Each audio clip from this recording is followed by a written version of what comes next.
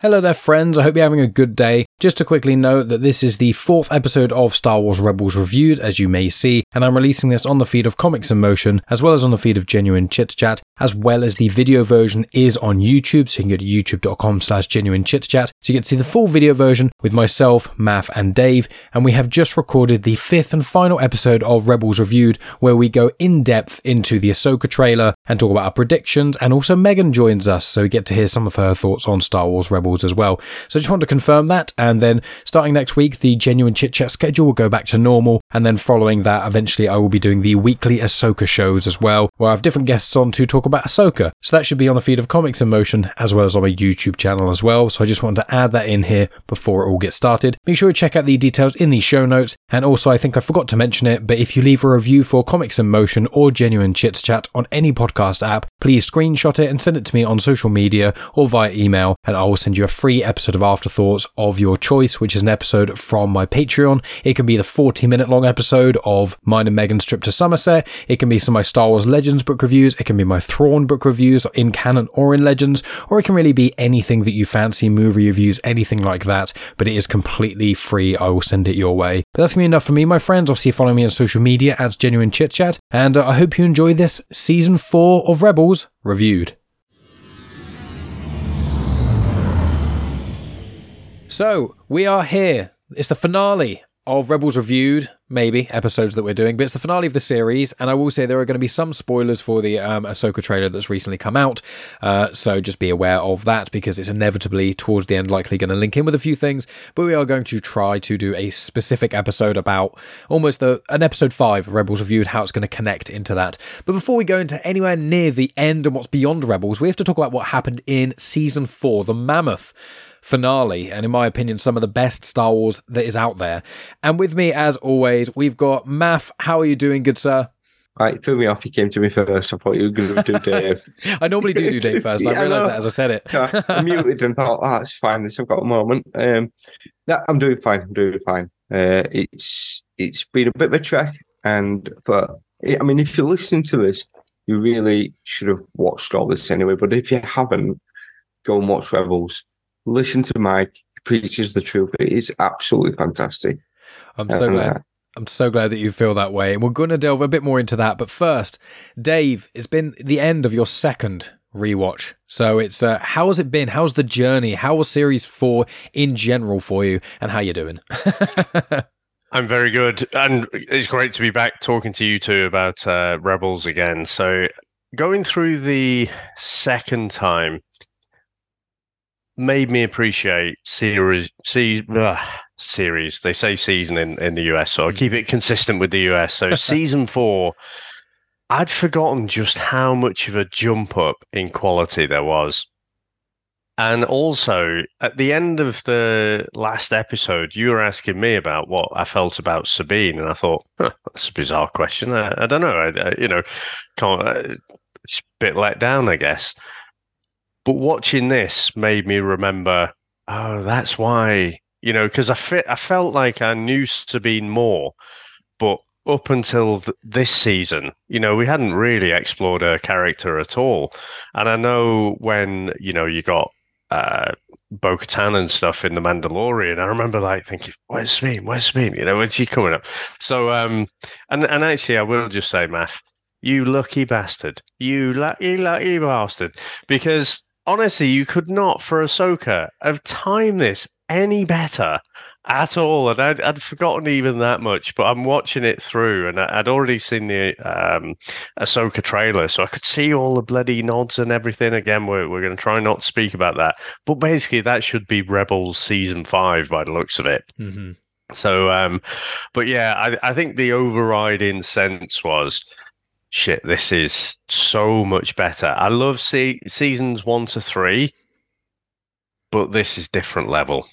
Every single episode, it knocks it out of the park, and it just gets better and better. And I'm scrolling down the episodes because I'm thinking, well, there are certain highlights where you remember But honestly, that doesn't diminish all the episodes. I think they were all great. So yeah, definitely.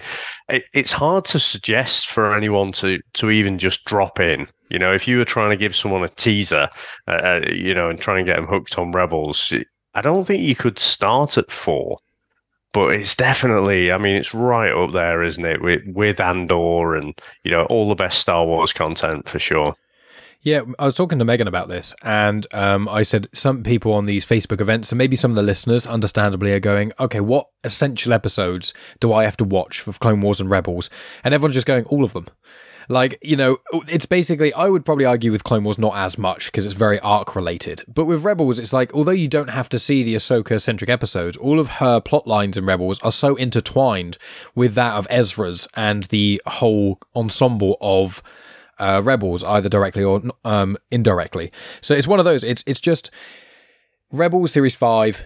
Never thought I'd see the day. You know, it's just, there's so many things I want to see, and Ahsoka is going to be its own thing. But a lot of people, if they're going to be watching it, are going to be missing out on some stuff. And a lot of people are just going to be watching YouTube videos or maybe listening to us talk and trying to get like the snippets, the shortcuts of what you can learn about Ahsoka before delving into the show.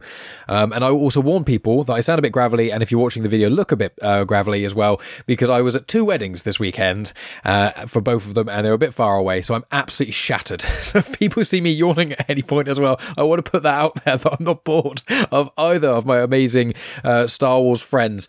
But Math, you have now finished Rebels, which I have deemed as one of the best pieces of Star Wars content out there. I think the Series 2 finale as itself is one of the best things out there, and there's 1 or 2 episodes in that that's quite cool. Series 3 is some amazing parts, you know, the Maul and Kenobi stuff, and a few other highlights. But this series, as Dave amazingly said, almost every episode you could isolate and it could be an amazing topic of discussion. You've got the Mandalorian start of it, the premiere, you've got Bo-Katan, you've got the Rogue One connections with Saw Gerrera again, you've got part of the Rebel Alliance forming, you've got the stuff with Kanan, you know, you've got all this stuff with Ahsoka and Thrawn, and even Palpatine shows up, and Wedge. You've got so many threads, so many episodes focusing on so many different things, and there's connections to legends and new stuff in the canon. So how has the ride been for you, Math, from the start of Rebels, where, you know, when you're watching early Rebels, you kind of think, yeah, this is a bit better than I thought it was. This is a bit better than, you know, a certain animation I expected, all the way to the final bit of Rebels. How has your journey been? It's amusing because you mentioned the animation. I think the first few episodes are like, right, yeah, it's an animation. I started it with my son, but obviously it's a little bit too grown up for him. I think I forgot about the animation, to be fair. I was just watching another TV program. The first season is good, but it kind of meanders through. And I think once you get into season 2 and onwards, that's where you see that growth with, I mean, the main character, Ezra. You see the growth of him and the people around him. And then you feel that you're going on the journey with him. You feel that you can kind of see him go. It's kind of seeing that bit of Luke that we didn't see kind of before. Obviously, Obi-Wan turns up, but it's that there were a big chunk missing from Luke. I feel that Rebels kind of does episodes 3, 4, 5, kind of. G4, 5, 6. Well, yeah, 4, 5, 6. The original trilogy. Yeah. I feel it kind of does that, and it brings it back a bit for the kids. But I really enjoy it, 'cause I also feel there's a lot of darkness in there, and it does kind of, considering it's in the UK anyway, it's rated as 6+. They do kind of ride that quite, you know, with some of the things that's mentioned, some of the things that happens in there. They do ride that quite. I mean, it could even be a 12A, to be fair, at times. Mm-hmm. You know, we have genocide and things like that. But I'm kind of glad that my youngest didn't watch it with me, because he'd have been, what's that, Daddy? It's like, yes. I'll tell you later. But it's, I mean, again, if you listen to this, I'm sure you've watched it, but if you haven't, go and watch it. It's some of the best Star Wars out there. There are 1 or 2 episodes that are a bit hit and miss, but all in all, the actual entire story, you know, I mean, there's a certain thing I do really want to talk about for this season, and that, but I want to try and hold off and that because I thought there was a big gut punch with season 3 with Maul, and I was like, and then what happens in this one? I mean, I kind of, if people have watched Game of Thrones, the bit of the Red Wedding, I remember watching that with my wife, and then the screen fades back, and we both just sat there for a while. Well, I kind of felt that I did this with one of these episodes of like, I knew it was coming. You could tell, you could feel with the build up, but it was like, oh, why? Yeah, well, I was going to start with the Mandalorian premiere, but we can jump around. You know, we're at the end. You know, we can do whatever we want, is the message of the show. So I'll sideline the Mandalorian-centric stuff at the moment, because even though it is the premiere, I wrote quite a few notes about it, because I remember there being quite a bit, and that's it. And I was like, oh, okay, we'll put that to one side. But you're speaking about the biggest spoiler of the season, and for me, one of the most painful parts of all of Star Wars, the fate of among my top 3 all-time favorite characters in all of Star Wars, and that is Kanan Jarrus. And his character arc in the whole show is almost as powerful as Ezra's. You know, he has such a turn from, you know, first he's just kind of going along for not quite going along for the ride, but he's connected to Hera, and there's a family dynamic there, but they're the scrappy gang, they're kind of fighting the Empire on their own terms, they're kind of living outlaws in a way, and he's got this Jedi past he's not coming to terms with. And then he meets Ezra, he has to come to terms with his Jedi sort of past and become a master, and every season he becomes stronger and different. And you see the change in Ezra, but the change in Kanan. In Series 4, when you see him get out his lightsaber, and it doesn't happen as much as in other series, but when he does, he is just unbelievable. He's jumping off people, he's deflecting all kinds of crazy things, and when he finally is at peace with his blindness and the gifts that have been given to him, and then he has that moment about a third through this. And one of the reasons of the rewatch, so I'm very excited to hear what Dave thinks, is with this rewatch, you see with Kanan, he knows what's happening so long before. And there's a link as well with Hera, and it's revealed at the end Hera's pregnant and has a kid and things, and we'll talk about that. But when he first dies, she says she didn't get to tell him something. And you as an audience member think, oh, that you didn't love him, or, you know, a certain thing like that. And then you find out right at the end that only just caught that it's obviously the kid. So Kanan Jarrus, my favorite Jedi, saves them, and he changes a lot. So Dave, what did you think of Kanan from the start all the way up to his demise, especially as it's the second time? How was that experience for you? Again, I feel like it hit harder the second time, but also it was telegraphed, or maybe I was just noticing it. It was telegraphed so much. I mean, he might as well have wrapped up his affairs and, you know, wrote his will and everything. It was just because I knew it was coming. I was like, oh yeah, there's like I should have been able to spot this. And the thing is, if we liken it to the first sacrifice of a Jedi we saw was Obi-Wan in New Hope all those years ago.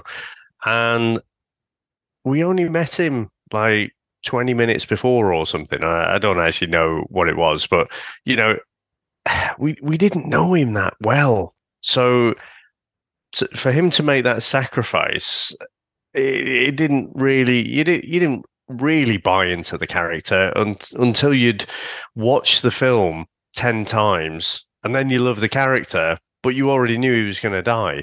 Whereas here, I think Kanan is such a 3-dimensional character. You know, he's not a monk who's, you know, he does everything perfectly. You know, he wrestles with not wanting to be not just a Jedi, but a mentor to Ezra. And, you know, you can see his journey, and it's not linear. You know, it's very, very up and down and everything. And, you know, you get the impression he knows what's coming, not just in terms of his battle moves and everything, but he sort of knows his demise is coming as well. You sort of get this sense from this season he is stronger with the Force, and maybe that comes from just being much more at peace with himself. But, yeah, it really stung. I mean, I don't mind saying I shed a tear, you know, when he makes that final move, and it is so well done. I mean, the build up to it, those moments, the cinematography, the work on it, the shot with him and Hera, I thought it was so well done. And I was like, Christ, is this only episode 10? I'm not sure. I'm not sure I've got the emotional strength to make the rest of the season now. So, yeah, unbelievable. Like I say, I can't think. In live action, I'm sure there have been other emotionally charged things like that, but I can't actually think of an equivalent. Han Solo in Force Awakens, I think, is probably the closest, I would say. Although we saw that coming, I think they're very different characters, but that is probably in the whole series of Star Wars that's the main one that really... Even though I can see it coming, it doesn't hurt. But I still get a more emotional reaction from Kanan, because just more hours, more time seeing him as well. But, yeah, I mean, for me, it hit harder. Maybe because, I don't know, maybe because the Solo one, he was surprised by it, so it was a proper murder. Whereas this was a sacrifice. He was sacrificing himself to make sure he pushed everyone else away. So, yeah, but yeah. Probably up there, but yeah, unbelievable episode. And I will say, before I come to Math, my favourite moment is when he's holding it back and he looks straight at Hera, and then his blindness goes away for a moment and he has vision again. Oh my god! When he sees Hera and it's his last time seeing her, and that's when it's really showing you he knows what's happening the whole time. One or two episodes ago, he communes with the Lothwolves, and then he's charging towards Lothal, and then they stop him on a speeder bike, and then he immediately goes, I understand. Tell me what I need to do. And from that point, he already knew there was a sense of something coming. But at that point, that's when it kind of was confirmed. I think it was an episode or two before. So, Math, you did predict this in the previous episode. You thought it was kind of coming. So how did it hit you? Did you see it coming in that episode? Like, how did it feel for you going through it the first time? Yes. That episode, you could kind of see the build up, the bit when he shaved his beard, cuts his hair. He felt he was going to.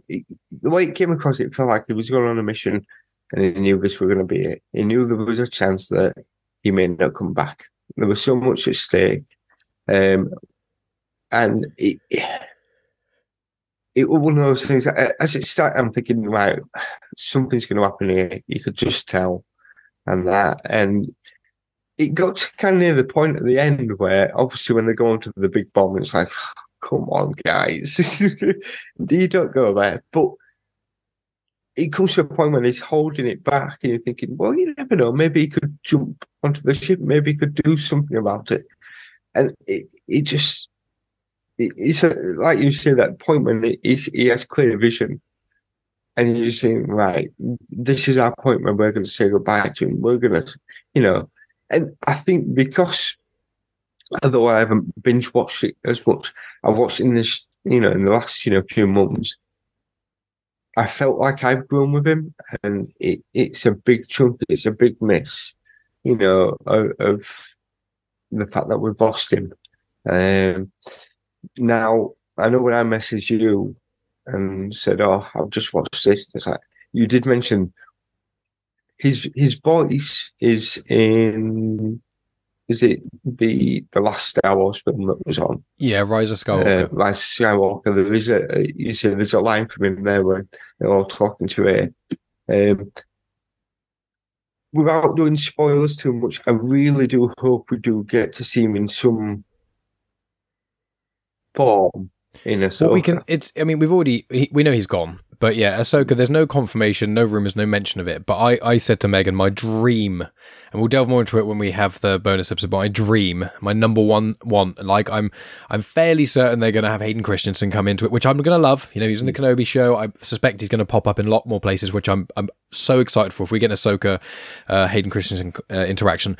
But anyway, I feel if they did a live action Kanan Force Ghost, I'd lose my mind. I wouldn't know what to do. He's probably going to be my next tattoo, actually, Kanan on my Star Wars sleeve, because he's just a character that really speaks to me.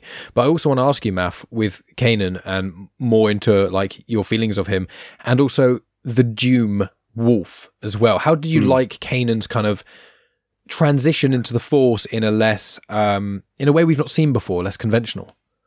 I mean, that bit when they kept coming up, they kept saying "Doom" to him all the time, and it's like obviously it wasn't until I think the next episode they explained that was his name. Now, I might be reading this completely wrong, so you're going to probably turn around and say, "No, you're an idiot," but it felt like the big white wolf was a version of Kanan, to be fair. Yeah. Now, whether that is the case or but it just felt like that point when they stopped him and he spoke this, I understand it. It felt like a future version of him had come and said, "Look, this is what you're going to have to do," and with Star Wars, the way that they kind of do it is when the Jedi's pass away, they go back into the Force. And it was like he accepted that. It was the point when, like, I know what I have to do now. And this is the way we win the war. This is the way we're going to have to, the path that I've been chosen to do. And that now, again, throughout the show, it's never confirmed that these wolves that it is Kanan, but that's what I took from it. Right. Unless there's a comic out there. There's very little. There is a Kanan comic, but it's a prequel. But Dave, what do you think of the Loth Wolves and that sort of the Kanan and Dune? What do you kind of think of that stuff? I know you love some of the stuff with the Force, like that gets a bit out there, but I'm not sure I love it. I don't know. I kind of feel like I'm happiest when the Force is almost subjective. So, okay, if Vader's, using the Force to pull a bloody spaceship down or something like in Kenobi, then okay, maybe that breaks my theory. But if you think about those first couple of movies in particular, it was almost like mind over matter. It was almost like, well, is it a thing, or did you just believe it so much?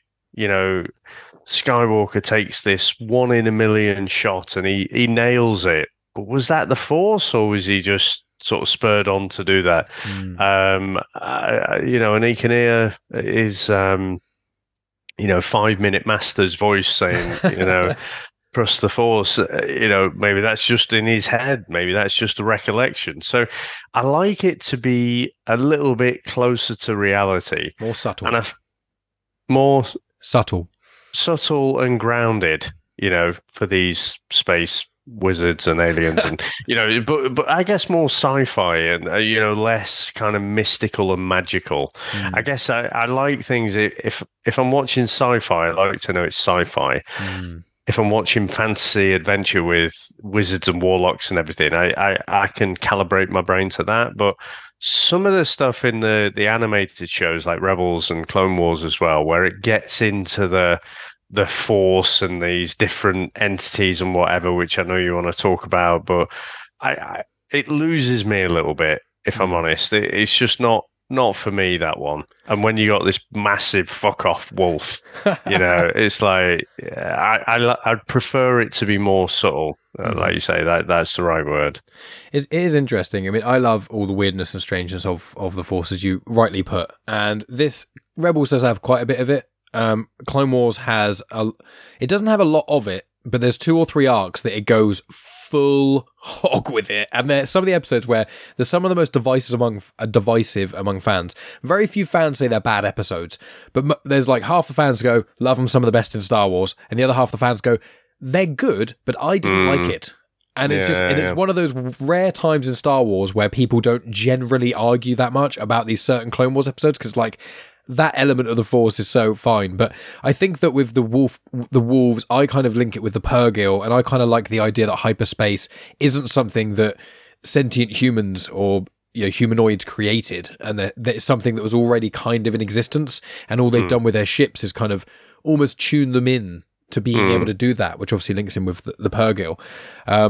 But yeah, so the Force stuff I absolutely love, and I think that brings us into The World Between Worlds, which is a very odd episode, very unique.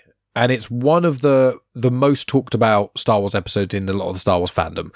Whenever anything is mentioned about the Force, every live action series, without fail, someone will say, I'll bet the World Between Worlds will be in this. When Kenobi came out, with The Mandalorian, with Ahsoka now, it's one of those things that people are always... A lot of people are always talking about it. A lot of other people are like, we don't want it again. We just want it to be that one-off thing and not come back. And a lot of other people are going, I want it in everything. Dave, what did you think, speaking of the Force, and you aren't as interested by the weirdness, what about this time travel, portally stuff, and how Ahsoka is saved? Like, what do you think about that? Yeah, so I like the callback, I think, initially. But yeah, I stand by what I was saying. I just, it's not for me. It seems a bit Harry Potter to me. It seems like it's mixing the genres, and I almost think so.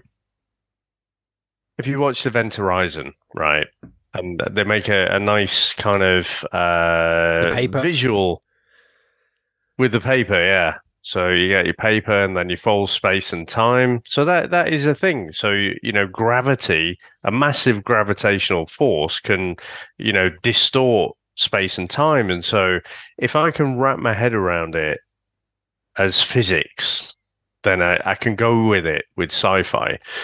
Whereas when you step into this world, it's all symmetrical. It's all like I don't know if... geometry is a profession, but let's say an architect, has drawn it out. It looks like Leonardo da Vinci has drawn it out or something, and it's the precision of it. But there's something that jars with me for this thing that you would think is just like if you had this weirdness with, like, say, black holes or something like that, it will be slightly chaotic. And so the symmetry, just that my brain won't accept it, to be honest. But I did like the fact that it called back right to the end of season 2, because we didn't see what happened to Ahsoka, and then she just turns up. So to have it call back to that moment, I thought was great. Mm-hmm. What about you, Mav? What do you think about the World Between Worlds and the mysticism of the Force and Ahsoka coming back? A lot to throw at you. I'm going to mention one name to you, Bobby, and that I did look out for the little green bird. Yep. And does that always turn up when it's Ahsoka? Yeah, Morai. Yeah, so it gets explained in the Clone Wars. He's Morai the Convor. A Convor is a type of owl. It's also known as a Trandoshan bird. And the Morai, the Convor species is shown elsewhere in Star Wars. It's in live action in certain places. But yeah, that specific Convor is a mystical one called Morai that connects with a being called the Sister, which you saw on the mural before the World Between Worlds. Yes. But I'll delve into that a little bit. I won't spoil because it's connected heavily with the Clone Wars or something. I won't spoil that. But yeah, sorry. You spoke up Morai. Do they always pop up? Yeah, in the Mandalorian episode where Ahsoka is, right at the start, Morai is actually in a tree and flies down. And you get it a bit, you see him a little bit in Clone Wars at a certain point. But sorry, please continue. Yeah. Yeah, so I kind of, when we see Ahsoka in Mandalorian, it was something I didn't notice until you mentioned. I went back and then looked, but this is kind of, she talks to him and that. So that World Between Worlds, it feels a little bit Doctor Strange, kind of or even Spider-Man. I was still trying to get my head around it. I was trying to understand what they was going to use it for. And in a way, it shows that the Emperor's trying to get that so that he can then control everything. I felt that this is the only, if people talk about this highly, I'm going to probably, upset some people. But I feel they kind of set it up and never did anything with it. Right. And that. You don't think saving Ahsoka is very much? Well, yeah. I'm just pulling your leg. I'm sorry. Yeah. But you see that's now pulled her out of time and placed her into this. So now, and I think, is there a bit in Clone Wars where Vader goes back to try and find Ahsoka, or is that something else? Or maybe it's a comic. I will not say anything. I know what you're thinking of, but I'm not going to tell you what it is. What I will say is Clone Wars is every part you see in Clone Wars is all before anything Rebels. Or the entirety, flashbacks and all kinds of other stuff, time jumps, it's all contained before Rebels. That's all I'll say about that. Right, because I felt it must have been a comic that I've seen there where I see Vader goes back to a temple to go find Ahsoka and he only finds a lightsaber and then comes away. So maybe that's because Ezra's pulled her out and now placed her in a different point in time. Which, I mean, yes, that is a big point that saved her life. But then they don't seem to do anything. It comes up again later when the Emperor tries to trick Ezra into opening the door with his family, and he's like, no, not going to do this. It's not real. I accept what's happened. You know, this has made me who I am. But again, I felt should they have done something more with it? Should it have been a bit more of a, you know, like a Spider-Man's multiverse, you know, or Spider-Verse even, or like the Doctor Strange? Again, you know, with Doctor Strange, they kind of have the multiverse of madness. There's not much of it there, to be honest. There's like 7 multiverses. Yeah, you know, it felt like it was a missed opportunity that they could have probably done more with it. And maybe they had plans to do more, and then it's just never happened. I don't know. I mean, the episode's good because then you have this bit when Ezra and Ahsoka. Ahsoka realizes Ezra's a lot older. He's matured so much from, you know, when it's been about 2-ish years or so, thereabouts. And he was like, he's like a teenager, so I think he was like 16, 17 when she last saw him, and now he's like 19-ish. So that can be quite a big jump for people. Could have gone into a whole Attack of the Clones thing, couldn't it? So I'm glad it didn't.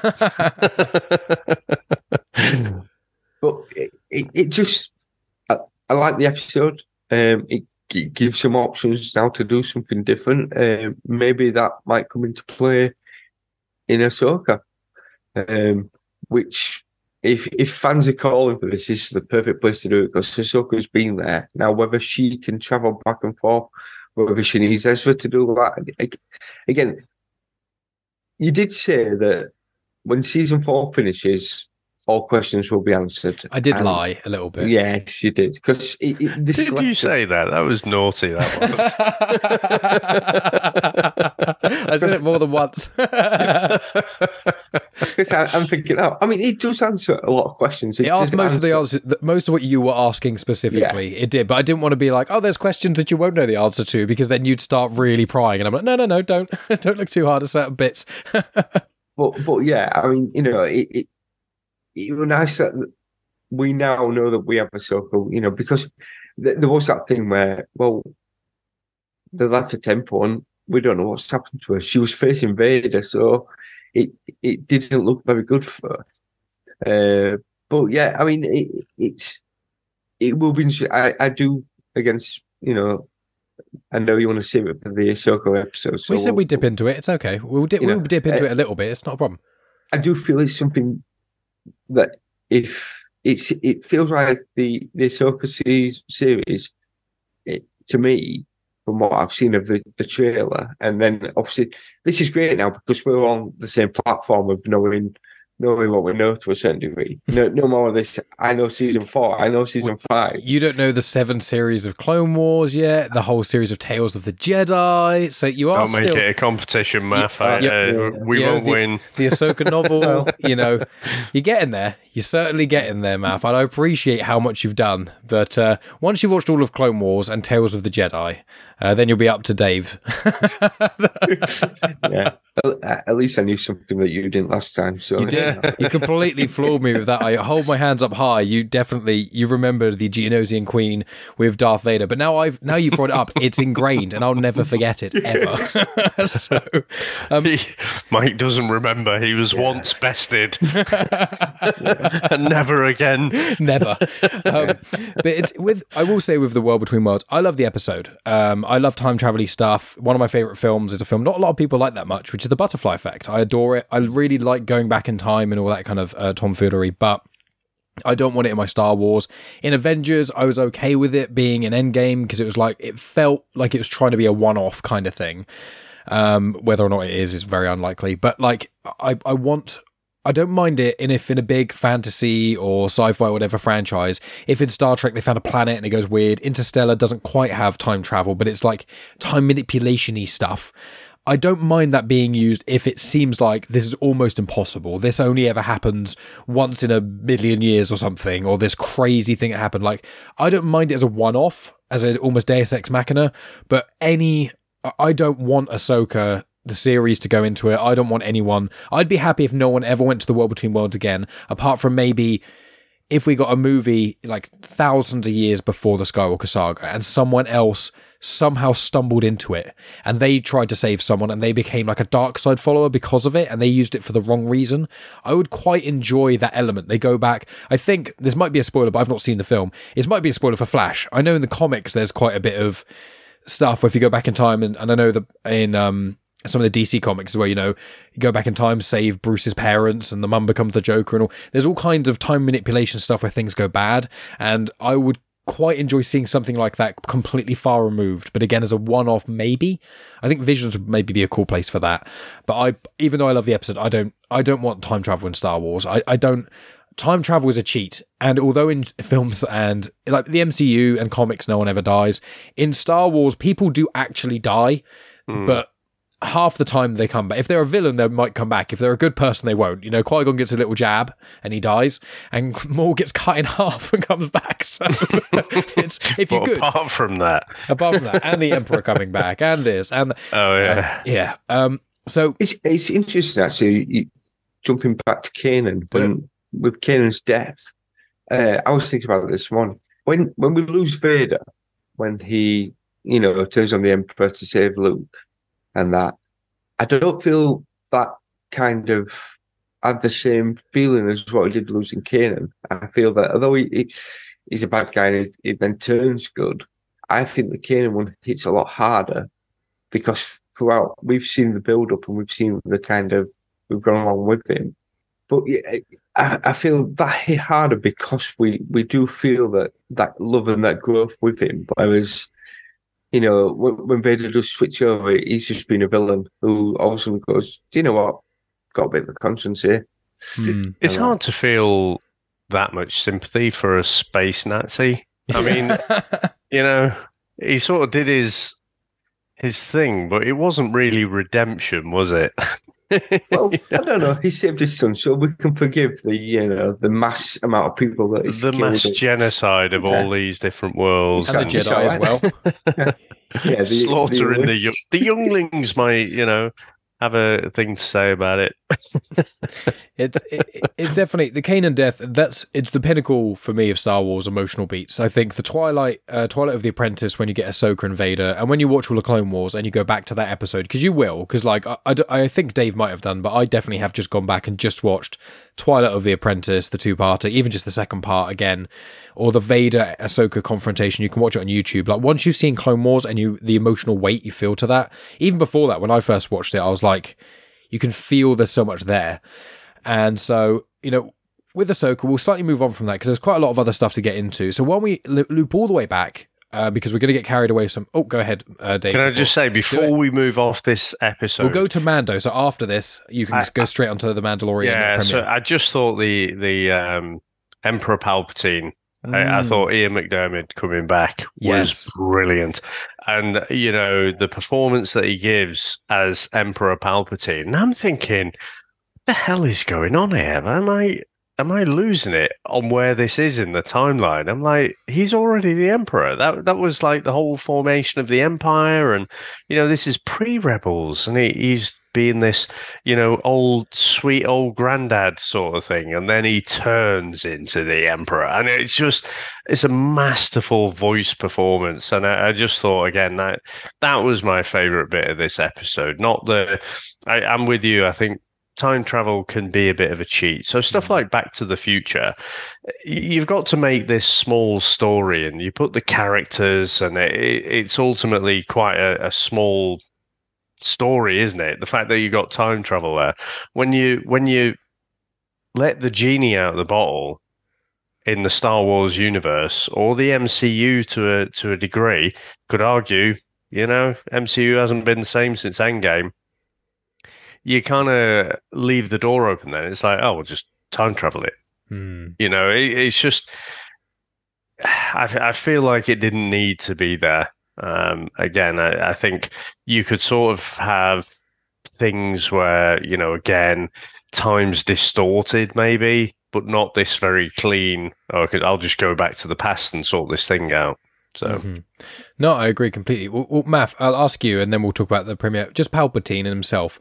How do you feel about him coming back? And obviously, Ian McDermott's voice work amazing, but obviously, he came back in The World Between Worlds, and then, in our finale as well, when he came to, as Dave was saying, and he came in the hologram of almost Senator Palpatine. And even Megan said, she was watching it, she was like, this did... I'm right in the timeline. This is confusing me a bit. This is happening at the same time as everything else. And I was like, oh yeah. I was like, we've seen this before, so it's an illusion she's doing. And then when it happened, she was like, yeah, I remember now. So it's that thing. Did you feel that, Math? How did you feel about Palps coming up?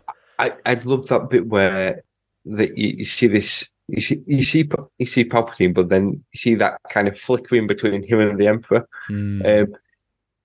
It was good to see this because then you realise that he's been a bastard all this time. We see it in other shows as well, but obviously this is all before we got Andor. But you realise that he's been working behind the scenes for so long. And it was good to realise the fact that, he's been a bastard pretty much from, day dot. And the good thing about him, he's one of these which he's so good at manipulating people to give them what they want.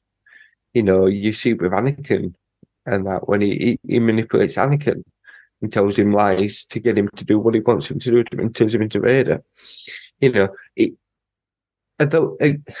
We only see him for, what is it, 2 episodes we have him in? Yeah, one of them is just The World Between Worlds. He's in it for seconds, really. Like 2 conversations. The only thing I didn't like that is he seemed to be able to reach through but not come through. And then I felt as well, it was using fire to kind of attack them. I think the mistake there should have been lightning.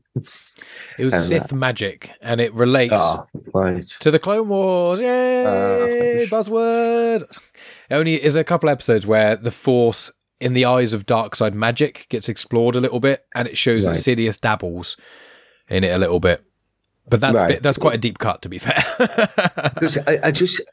I just felt that it should have been lightning coming at them, but fair enough, obviously it makes sense. I agree with you, thematically it would have been cooler, but I think the only thing I can think of is maybe the lightning, if it is weird though, I was thinking, well, the lightning would be able to grab Ezra in the leg, but then I'm thinking, but then fire can't. That weird tentacle thing that came out and grabbed at Ezra's leg, so... I agree with you. I think it would have worked. I don't know why they chose fire specifically. I guess it was just trying to be a bit different from lightning, kind of maybe showing he's doing mysticism stuff. So I know.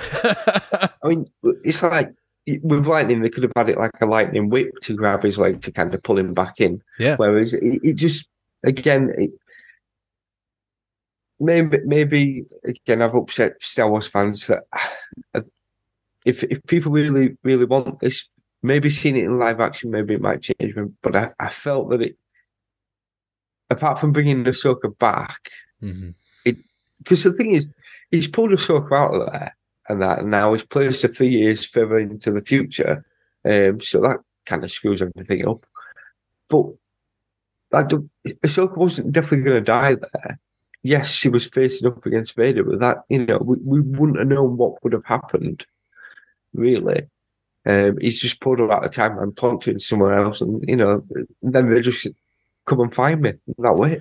I think it was trying to indicate she would have died at that point. I think that was what was trying to be indicated, and with some stuff I think shown in the Clone Wars, there's some mysticism around Ahsoka, and that's why Morai follows her around and who Morai actually is, and so I think it's kind of that almost the MacGuffin that Ahsoka is this kind of has a path. That there's all these kind of anyone trying to kill Ahsoka's like, what, all these things that keep coming out are stopping me doing it. There's these bullshit reasons, but I see what you're saying, and it is with the World Between Worlds on this. This is now my 3rd rewatch of it. I did realize that Ezra does have that thought of like, we can save everyone, we can save Kanan. And then it hurt again watching Kanan die from a slightly different angle. And I was like, I only watched this the other day. I don't need to go through it again. But that moment, I think, is him kind of really learning to let go. And once he does that, that leads on to him in the into the finale, where he has that Kanan kind of feel it to him, especially in the last episode, which obviously on Disney Plus is like an extra long 45-minute thing.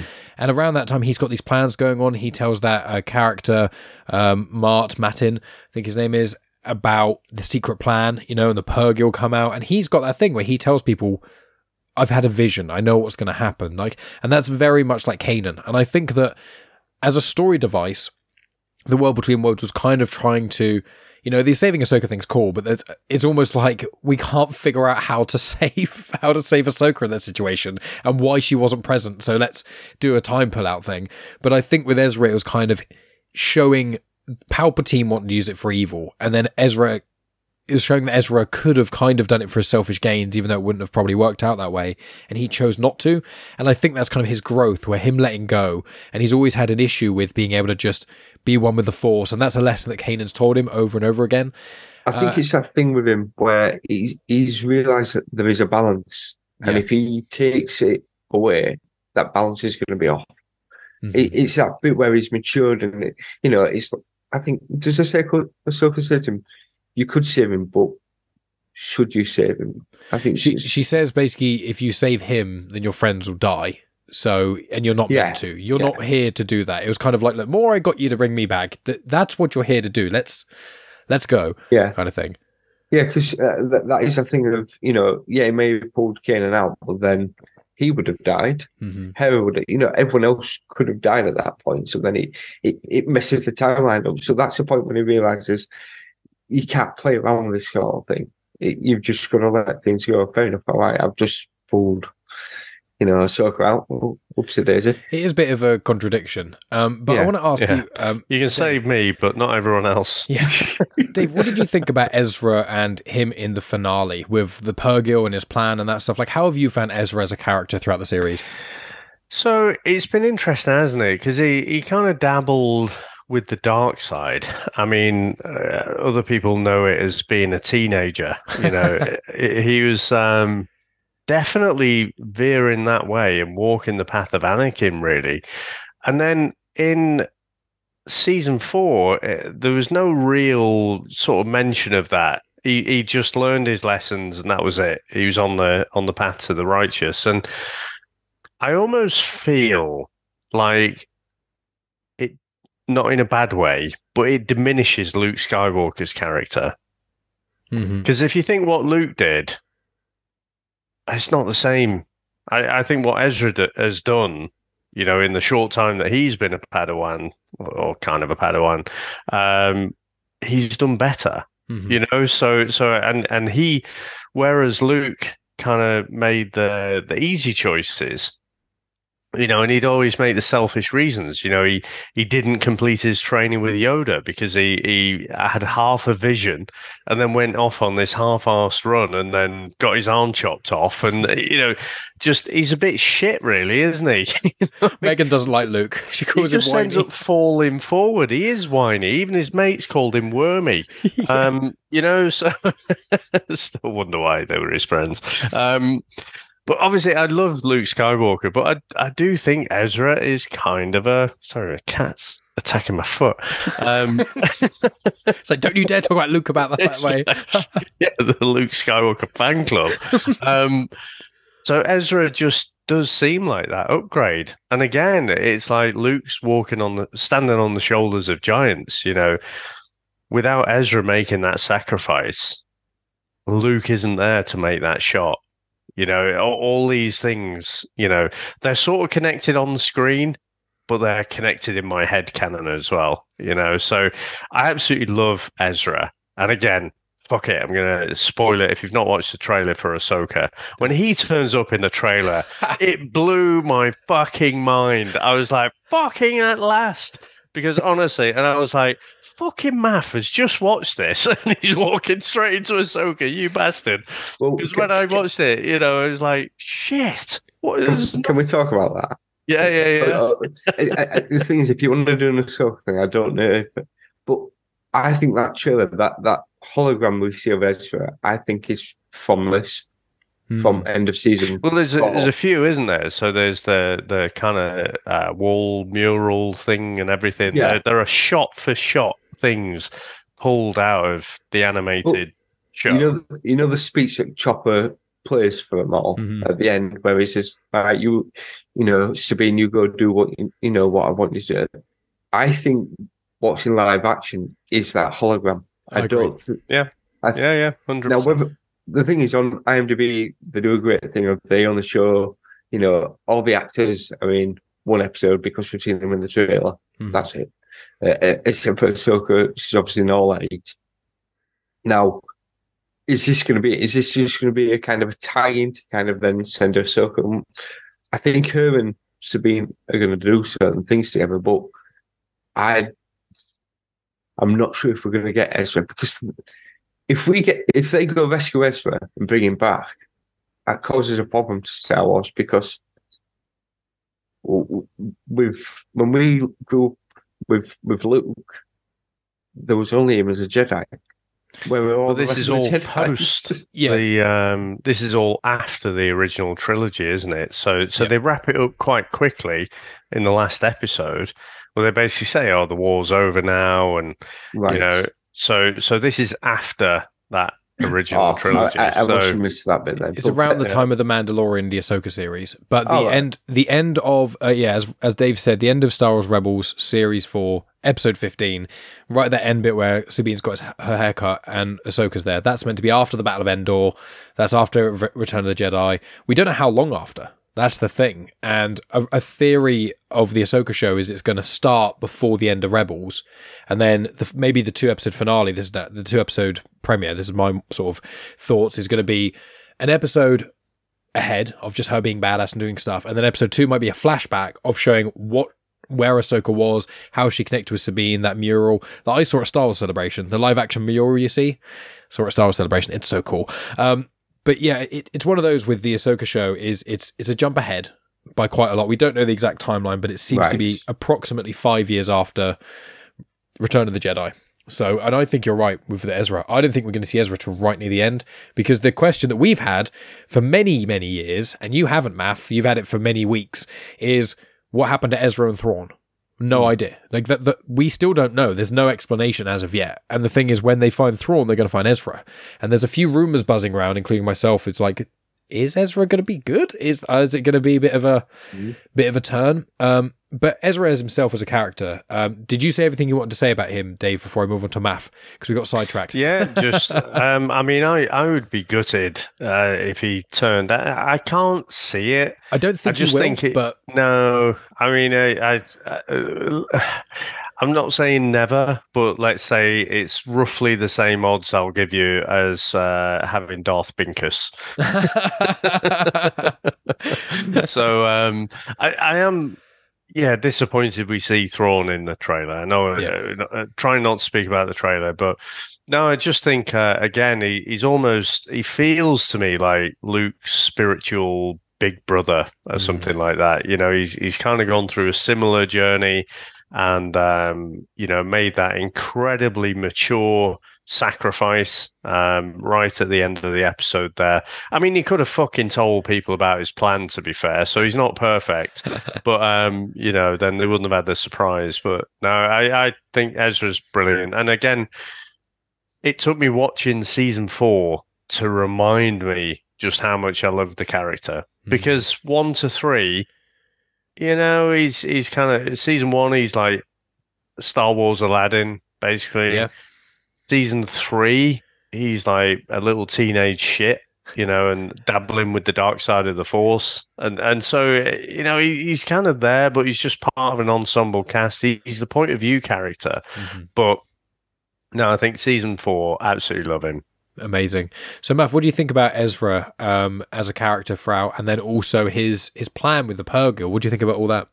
I think he's tying, because we follow Ezra and we're kind of the shoe-in to come into the Rebel Alliance, and we've actually the Ghost Crew, to be fair, and then with the Rebels.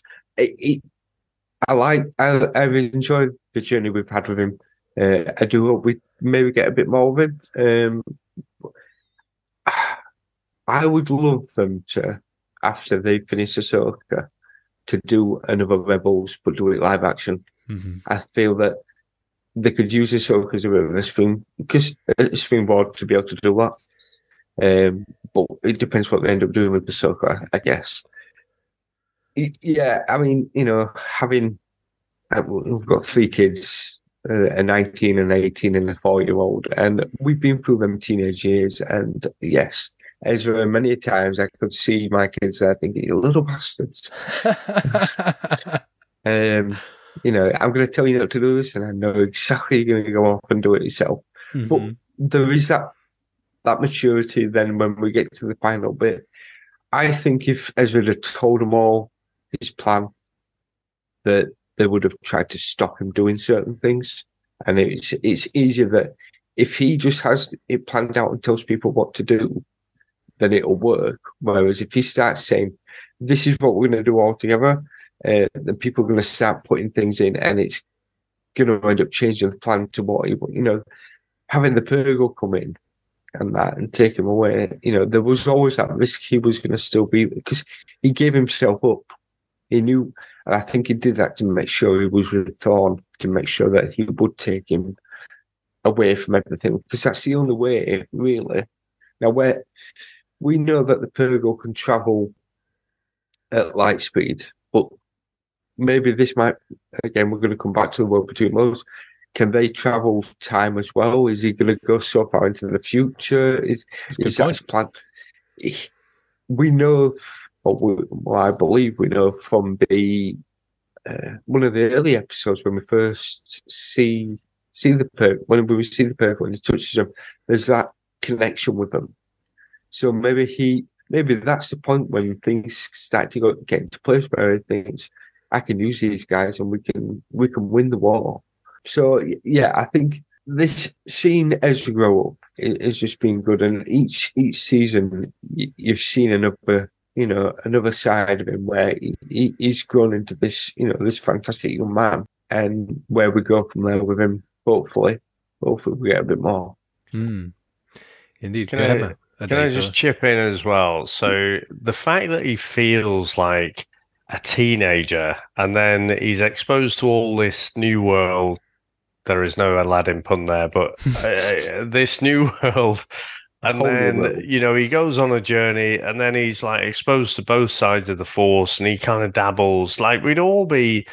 There are some tantalizing things about the dark side of the Force. I think we'd be silly to say, "Oh no, we'd be like the space pope." We'd be totally great. No, fuck it. I'd be well into that shit. I'd be like, playing craps in Vegas, and I'd be like, use the Force, to just turn the dice the way I want them to go.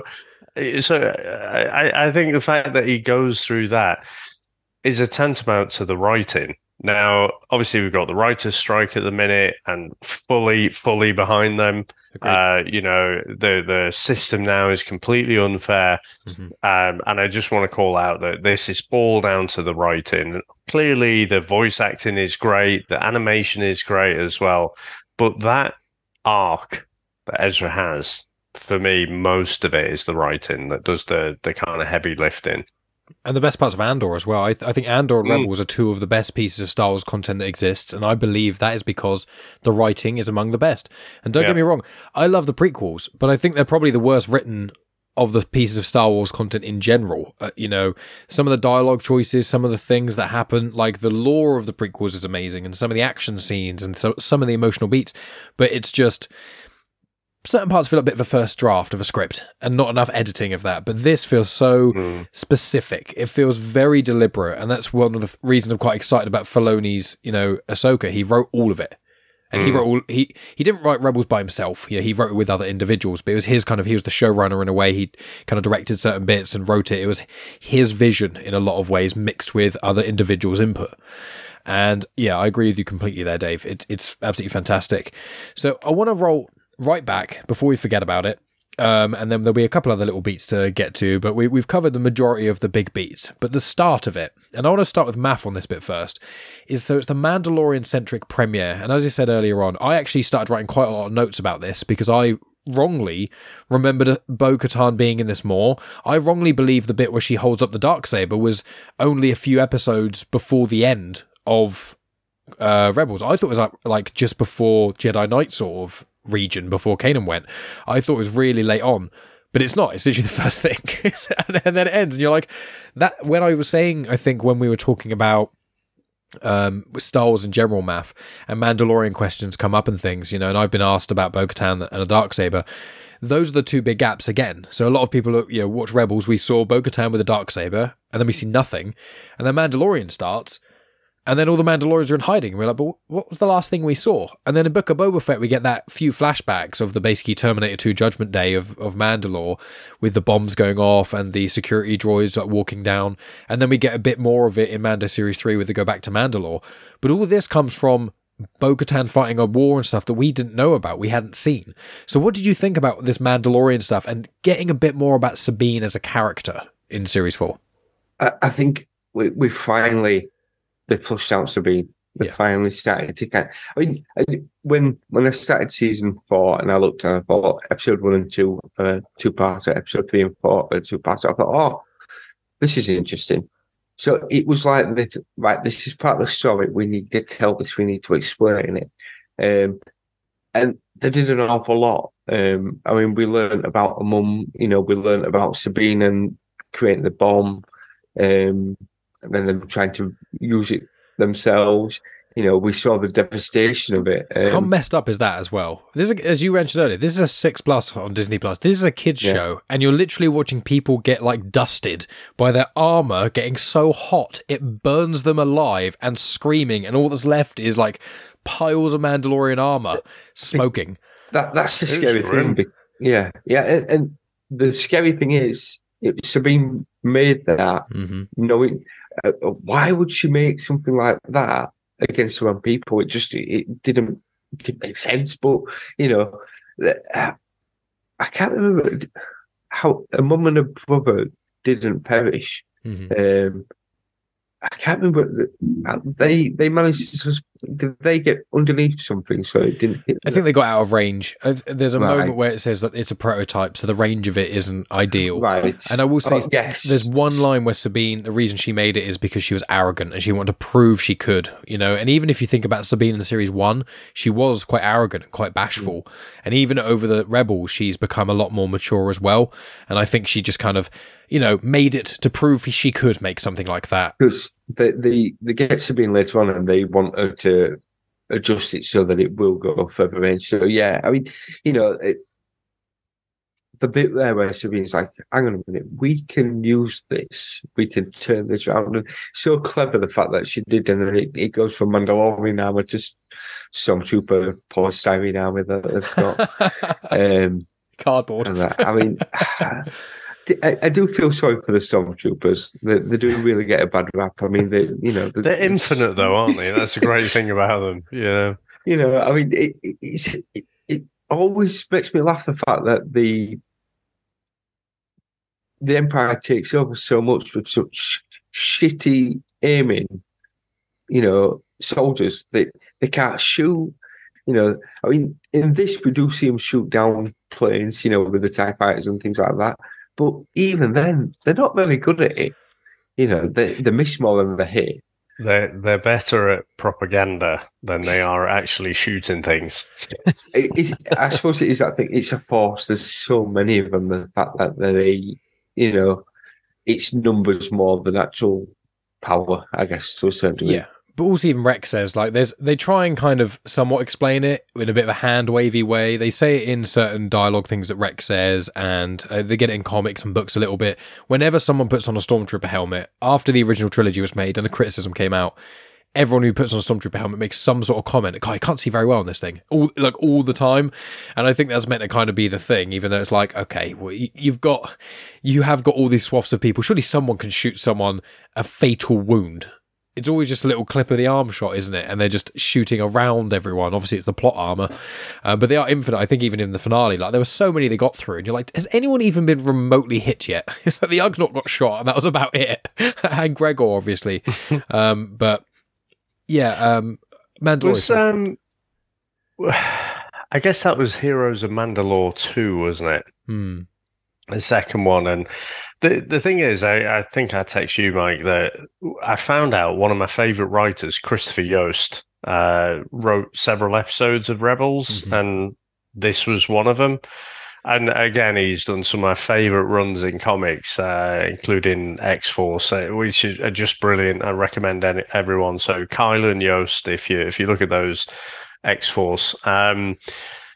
The thing is, do you not feel like it was just a bit like one of those tropes where it was like, hold on, I'll reroute the encryption. Right, there we go, we're in. Right, I'll just turn this machine against that type of material, and I'll just type in ChatGPT, how do I locate and target stormtrooper armor? Oh, there we go. That's the exact molecule compound. There we go. Just target that. It was just, that was too convenient. And I was like, oh, the convenience was bad enough. But when I found out it was by one of my favorite writers, it was like, oh, fucking hell. It could have just been like a dial. She just turned it from, Mandalorian armor to Stormtrooper armor. It just, Well, yeah, exactly. Yeah, there's a dial. Literally those two settings. Yeah. So I guess, ultimately, we've mentioned it a few times now. It is a kid's show.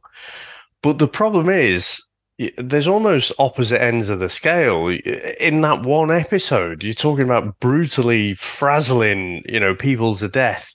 And then this ridiculous plot device just to get out of the situation in quick, sharp time. So it's lumpy in that respect, where it's very kiddish 1 minute and then, super dark the next. But I mean, it sounds like criticism. I mean, that's a proper nitpick. It still doesn't take away from they were amazing episodes and really enjoyed them. But that was just, again, it just stretched the band of believability just a little bit too much for me.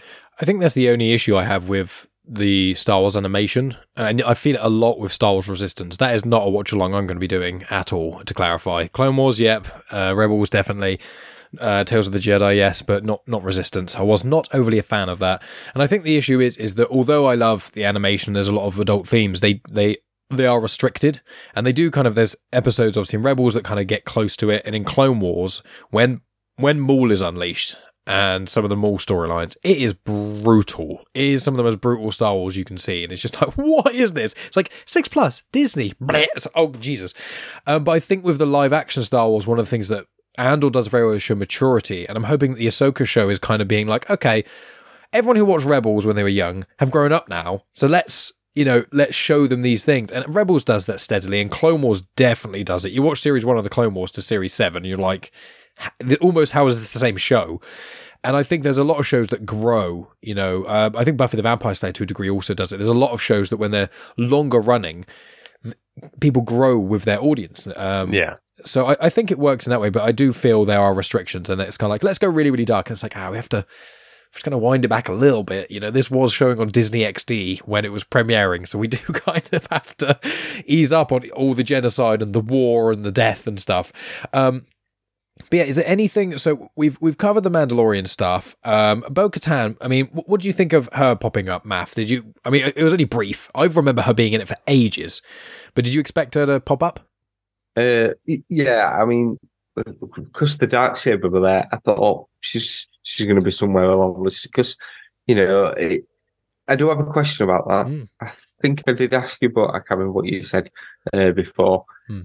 Sabine just gives her the Darksaber. Now, all the clans, all the houses are there, and they seem to accept it and understand that she's been leading them anyway. This Darksaber just kind of gives her a bit more status, yeah, I suppose. But in Mandalorian, they say that she had to win it. She couldn't, because when is it Din? No. Din Djarin. Din Djarin. When he goes to give her it, she's like, no, I can't take it. Mm-hmm. Yeah, the reason for that, it's not exactly explained. It's kind of, you have to read almost between the lines with it, but it is a little bit of hand-wavy. It's essentially because the Darksaber was found, it was lost for ages, because you find out, Clone Wars, Maul had it, and then how he got it. And you see that the Darksaber should only be one, but it was from a foe that's kind of gone. It's kind of like finding it somewhere, and it's almost like, I found it here, I'm retrieving it, I'm bringing it back to my people, who's going to take it? And then Bo-Katan kind of formally kind of took it and was like, well, this is mine now. And then, as in Mando Series 3, it's shown that, you know, she surrendered to Moff Gideon. And then from doing that, from you formally getting it and surrendering it, you can't just be given it back. You have to really win it, especially because you lost it. I think if someone else found it, there might be a bit of wiggle room, but I think it's because the last time she touched the Darksaber, she lost it. She doesn't deserve it back unless she proves herself. So I think that's more or less how it is, but it is not explained a lot. And I've seen, you know, all this stuff quite a bit. But shall we move on? One or two more things before we sort of wrap up. There is Thrawn. So he's the big bad. And it's amazing because we spoke almost more about him in the last series than in this one, because there's just so much in this series going on. But Thrawn, he's got his TIE Defender project, and a little Easter egg thing that anyone on my Patreon will probably know about is when the TIE Defender fuel depot gets blown up, and when Kanan dies, that's because Thrawn gets called away by Tarkin for a certain thing for a little while. And that's explained in the book Thrawn Treason, the third in the Thrawn trilogy of canon novels. It's amazing. It's a really good book. It explains what he went off and doing. It's got heavy links to the Death Star and stuff. It's very, very cool. And when obviously that happens, shit hits the fan, basically. So what do we think of Thrawn? I'll go to you, Dave, first. Like, rewatching this and now knowing he's coming out in live action, like, how have you felt about Thrawn as a character, and how's he built from when we saw him in Series 3? I mean, apart from, you've basically got the Emperor and Vader, you know, as your top two. Probably Vader is the most iconic, isn't he? But, you know, he was basically the Emperor's lapdog or his henchman. But I think after that, you've got to say it's Thrawn, haven't you? I mean, Tarkin and Thrawn, I'd say. Yeah, but I mean, what did he? Well, he didn't do much in the movies. I know it's explored in the comics a bit more, and, you know, he pops up in Clone Wars and stuff, doesn't he? But yeah. Sorry, spoilers. But I feel like he was a really good strategist, and you could see how he went up through the ranks.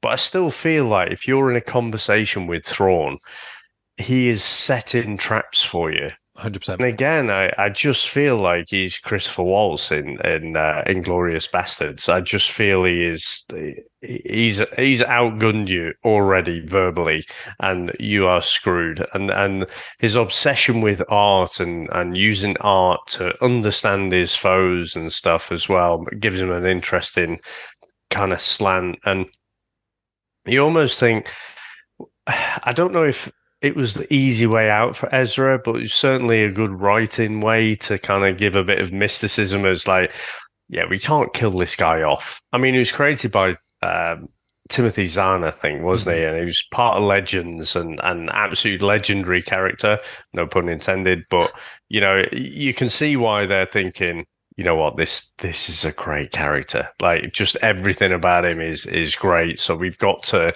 kind of pull him in and you know, explore him as much as possible. So yeah, I think he could be great.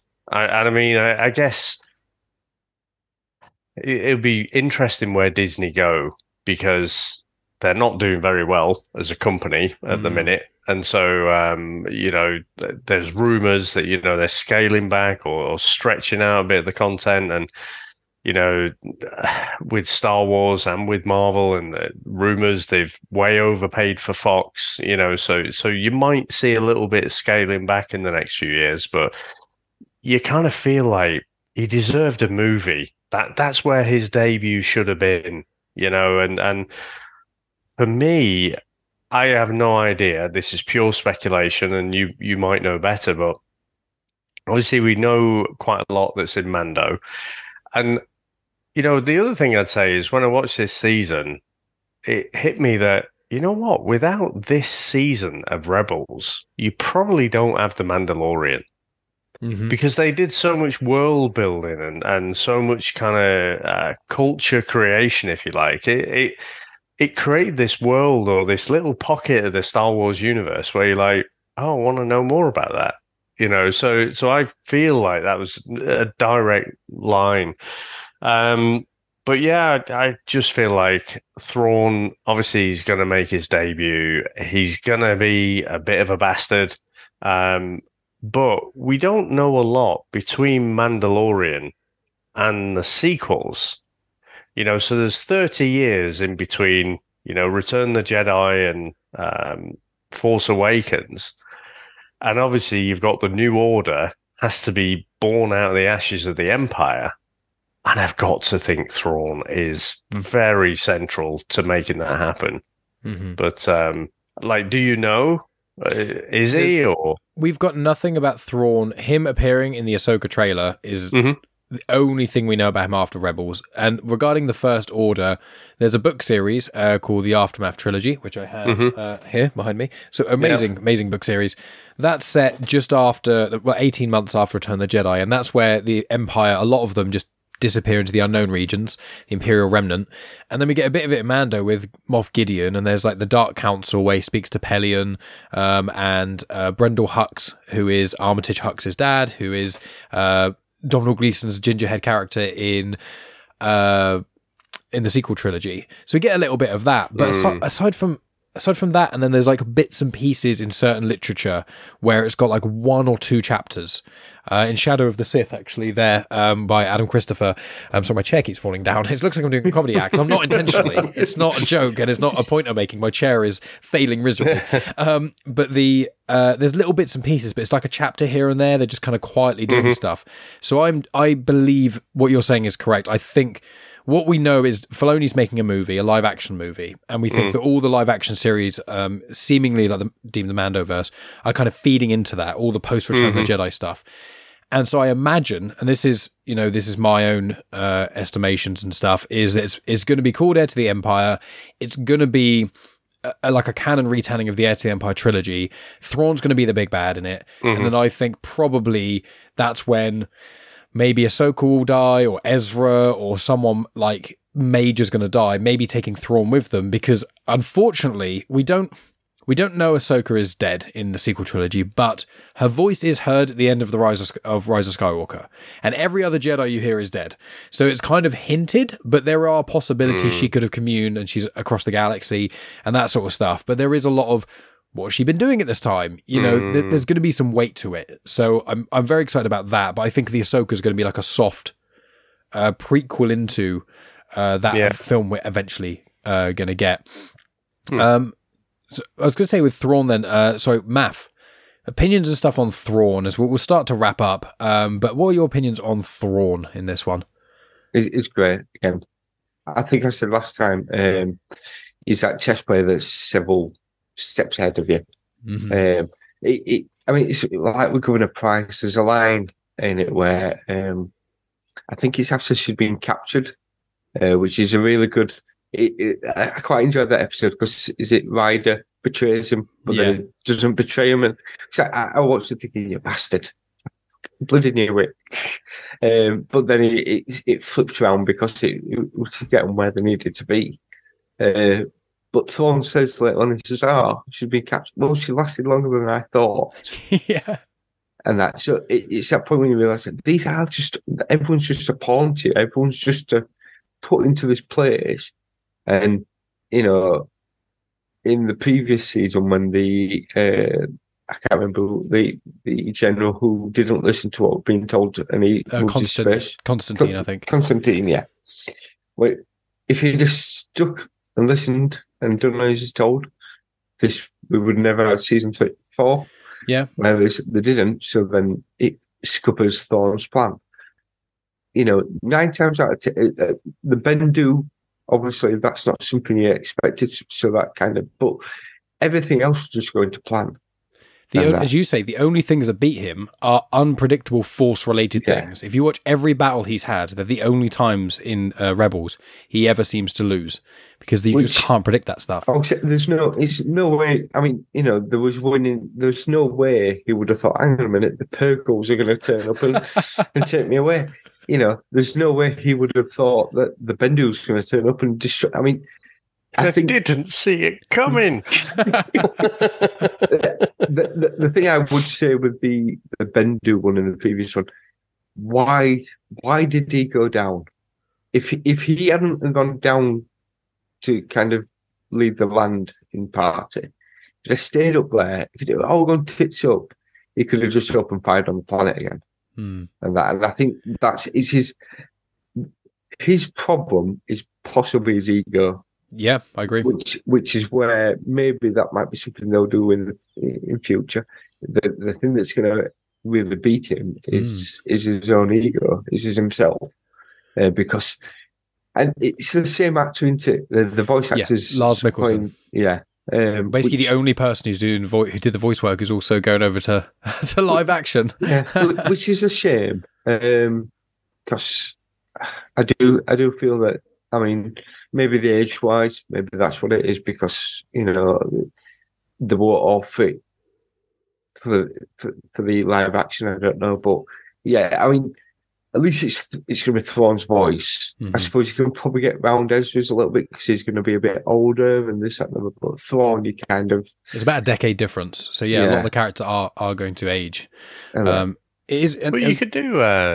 I mean, Freddie Prinze Jr., he could turn up as Ken in Jarrus, couldn't he? He would work, I think. But I think, obviously, some of the other characters... I mean, I don't know about the voice actors in Star Wars. I think they're all fantastic, but there's certain aesthetic things where they need to a degree, look like the character, but then also... No shade against voice actors, but not all good voice actors are good on-screen actors. Just like there's a lot of on-screen actors who aren't very good at voice work. They're interlinked skills, but not everyone has both. So I do wonder if that is an element of it mixed with how they look, if they wanted to be involved, their interest in it, what was required of them. Because a lot of Star Wars stuff, almost everyone who does it says you have to train for months. There's a lot of running scenes, especially if you're like Ahsoka. You have to do so much training physically with blades and things like that, so they get as much as they can. But I agree. I mean, I'm very excited to see Lars Mikkelsen reprise the role. And obviously Thrawn is TIE Defender project. Like that. It's funny, when you see Thrawn, everything about him, he predicts everything. And he knows what's going to happen, And it's like the TIE Defender, if they'd let him continue with the TIE Defender project instead of the Death Star, the war would have been lost, because the TIE Defender completely blew the Death Star out of the water. But it was Palpatine's arrogance. And I just wanted to note that I realised I didn't fully address the point that when Dave, you said, in the tiers of Vader and or Palpatine Vader and things, I think Tarkin had more political power, but I think Thrawn, and he's a very, very powerful adversary, 8 out of 10, but I think Thrawn is a 10 out of 10. He's just, you cannot beat him in military strategy. And some of the books have got some incredible battles, the writing of it and things, and his character is just, he's so above anyone. And it's why he's going to become such an incredible villain. And in Legends, he was very, very similar, more brutal in Legends as what we've seen, but in canon, I'm absolutely loving it. And Rook as well, his no-gree power played by Warwick Davis. But is there anything else as we start to wrap up? Is there any final points? There's a few bits and pieces, like Mon Mothma shows up. There's a bit of stuff with the Rebellion, some, Bail Organa. There's a few bits and pieces here. But is there anything major we want to tackle before we wrap up, if we haven't tackled it yet? I'll just say, you did mention him right at the top with callbacks to like Rogue One and stuff, but Saul Gerrera showing up. And again, in one of his incarnations, we see him popping up here, there, and everywhere. The fact that it is Forrest Whitaker, unmistakable voice, just unbelievable. And you see those political ideals. And that's why I say, sometimes you got Sabine like, just reroute the encryption and turn this on the stormtroopers. It's so polar opposite to some of these real deep political things that the show is saying about, different ideologies and the on the surface level. This group and that group want the same thing, but ultimately they're the Judean People's Front. And so they completely don't agree. They can fuck off. And so, I thought that was really, really great. And not just because he showed up, but he played a great role as well, and utterly ruthless. And Ezra, he always wants to see the best in people, doesn't he? And so he wants to see the best in him, but he sort of learns that we want the same things, but we don't want to achieve them in the same way. Agreed. And it's one of those, I did forget to mention, I've got a note of it, as you say, it's when Saw Gerrera speaks to Mon Mothma at the Yavin 4 base. That, again, the script, it's so good. That dialogue from Saw Gerrera to Mon Mothma matches some of the top tier dialogue in Andor. And we're going to get some of that, I hope, because we think the Forrest Whitakers are going to reprise his role in Andor. My prediction is one of the arcs is going to be very central to Saw Gerrera, because we've got bits and pieces in Rebels showing how, by the point of Rogue One, Mon Mothma and Saw, she doesn't want anything to do with him. She's like, he's an extremist.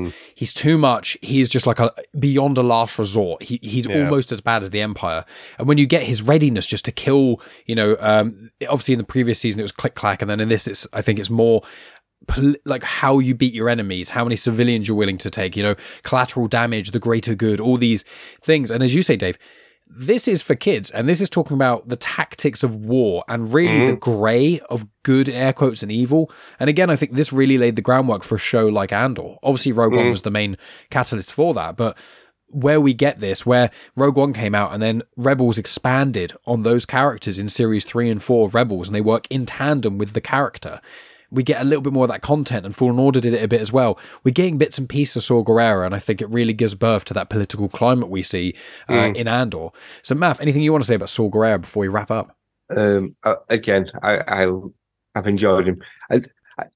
He's not someone that I think you could do a series on, but I think he's someone who you could do definitely several episodes, but or even a slight story arc from in Andor to kind of flesh him out a little bit more. Not that there's much flesh left, but I think he's that kind of. He's kind of that agency that when things aren't going well, you need that dirty tactics. He's the kind of person that you call, and then you deny all knowledge. Guerrilla tactics, Saw Gerrera. Yeah. I do have another question. Go ahead. And that in the final episode, there's a bit with, I think they're Emperor guards. There's 3 of them that come and take Ezra. They pick him up with these yellow beaming spears. But I mean, is that anything? Because it seemed to counteract his kind of force powers and just kind of suspend him in the air. I'm thinking, what is that something that they've always had? Because it's the only time I've ever seen them. Yeah, I think it's a cool idea, but I haven't really seen it much either. I think it links in with the Purge Troopers that we see in Jedi Fallen Order a little bit. They are the Emperor's Royal Guard, but I think it's kind of anti-Jedi weapons. And I suspect, this is me predicting, I think that by the time of the Rebels and the war, almost all the Jedi have been purged. There barely any left, I hear one thing, I know people, we've discussed about it on the show, where we go, oh yeah, all the Jedi are gone. Oh, and this one shows up, and this one shows up, and this one shows up. It's like, but I saw a meme either today or yesterday, and funnily enough, it said, okay, so 10,000 Jedi Knights, yes. Well, how many are left if you kill 99% of them? There's still actually 100. And when you think of it like that, you go, that does kind of ruin it a bit. Of like, I want there not to be too many Jedi, but if you do actually kind of think about it, if there are 100 survived, and you read the Vader comics 2017, he kills like 5, I think, in that comic run alone, if not more. The Inquisitors kill several. In Jedi Fallen Order, you kind of see elements of where other ones went and bits and pieces like that. So I think that, although I know I'm going off a slight tangent, but I think with the Jedi stuff, I think it's like that. But the weapon itself, I'm honestly not actually too sure, because I don't think I've actually seen it before.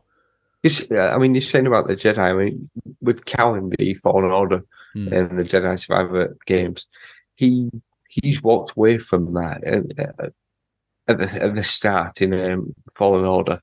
He's just a worker. He only ever actually uses some powers because his mate's about to die. Yeah. And that. So there's probably lots of Jedi. I mean, to a certain degree, with Kanan in this, although he still used the Force, it was still a struggle for him to do certain things until it became muscle memory and it came back to him. But like Luke in Last Jedi, close him off to the Force. Yeah. So maybe it is the case there's so many of them that have gone away. Maybe there is still 100 of them around, but they're so far away from the Force, Mm-hmm. and it's handy for them to always just, oh, we've got the Jedi, you know. Even Thrawn says it, doesn't he? He says they're all scattered and in hiding and things, and there's just no one really. Even Obi-Wan, you know, he's a powerful Jedi, as we saw in Twin Suns, but he's got a very specific plan he's trying to do. And when you see what the other Jedi are up to in other content like Jedi Survivor, most of them are trying to hide and either survive, fall into the dark side, or close themselves off and just hide away, or try to subtly rebuild the Order in their own way. But we'll start to wrap up because it's getting a bit late. Is there anything else we haven't tackled about this show we want to say before we plug anything? Before we plug anything, I'll just say, for me, this season, 10 out of 10. Nice. I can't, other than the nits that I will pick, but, you can't drag the score down for that. Just in terms of pure Star Wars greatness, everything you want the intrigue. It kind of, for me, it almost brings the nostalgia of the original trilogy, but also the lore of what's gone on with the prequels as well, which I don't have as much of an affinity, but I can appreciate the story they were trying to tell. And it brings those two things together. And I just think out of all of the animated shows, I mean, this is absolutely at the pinnacle for me. I agree. This Series 4 of Rebels is better than any season of the Clone Wars, I'd say. There are moments in the Clone Wars that I think surpass most moments in Rebels, but it's a lot less of a consistent thing. Series 4 of Rebels is like, this is the reason I say to people you need to watch Rebels. There's moments like in Season 2 where you go, wow, that's a bit of amazing Star Wars, and you get other bits and pieces. But when you get to Season 4, it's just so good. You could each like little, the episodes with Saw Gerrera or the Mandalorian-centric episodes, you could almost just be like, before you watch Mandalorian, just watch these two. I wouldn't want anyone to. I want you to watch it all. But you can almost do that because they're so well done. So, Math, sort of final thoughts on Rebels Series 4, Rebels as a whole. Obviously, we're planning on doing another episode where we'll link it to Ahsoka and stuff. So we'll get into the future and predictions in that kind of episode, because otherwise we'll be here all night. But what have you thought about this journey? And are you happy that after all my pressuring and on the Andor, and me and Dave pushed you into it, within the last year, towards the tail end of 2022, we were going on about this animated show. Is it what you expected? And are you happy you saw it? Now, this is the point where I said it's all been an act. It was rubbish. Don't watch it. It's horrible. What a waste of time. And that. No, I mean, if Mike says to you to go and watch it, you really should do. I mean, it's such good storytelling. And that I do look forward to, probably in a couple of years' time, when George is a bit older, to sitting down and watching it again with him. Mm-hmm. I look forward to watching it again. There's certain episodes. I mean, this, with having YouTube, it's great because there's little bits where I've watched Ahsoka and Darth Vader fight several times, and that there's some amazing moments throughout. And now the fact that I've seen it all, there's certain bits I can go back to. I don't think I'll go back to episode 10 of season 4. I was so not looking for. Me and Megan had to really pluck up the strength. We got to it last week, and she was like, "I don't want to watch it." And I was like, "Megan, we have to. We were going to 2 weddings this weekend. She was like, "I don't want to watch it. I don't want to." It's like, I was like, "It's one of the best episodes." She's like, "But I don't want to cry." And at the end of it, streaming, she was several tears and no shame. Well, I suppose it's like your 2 weddings and the Jedi funeral. Very good and very sad.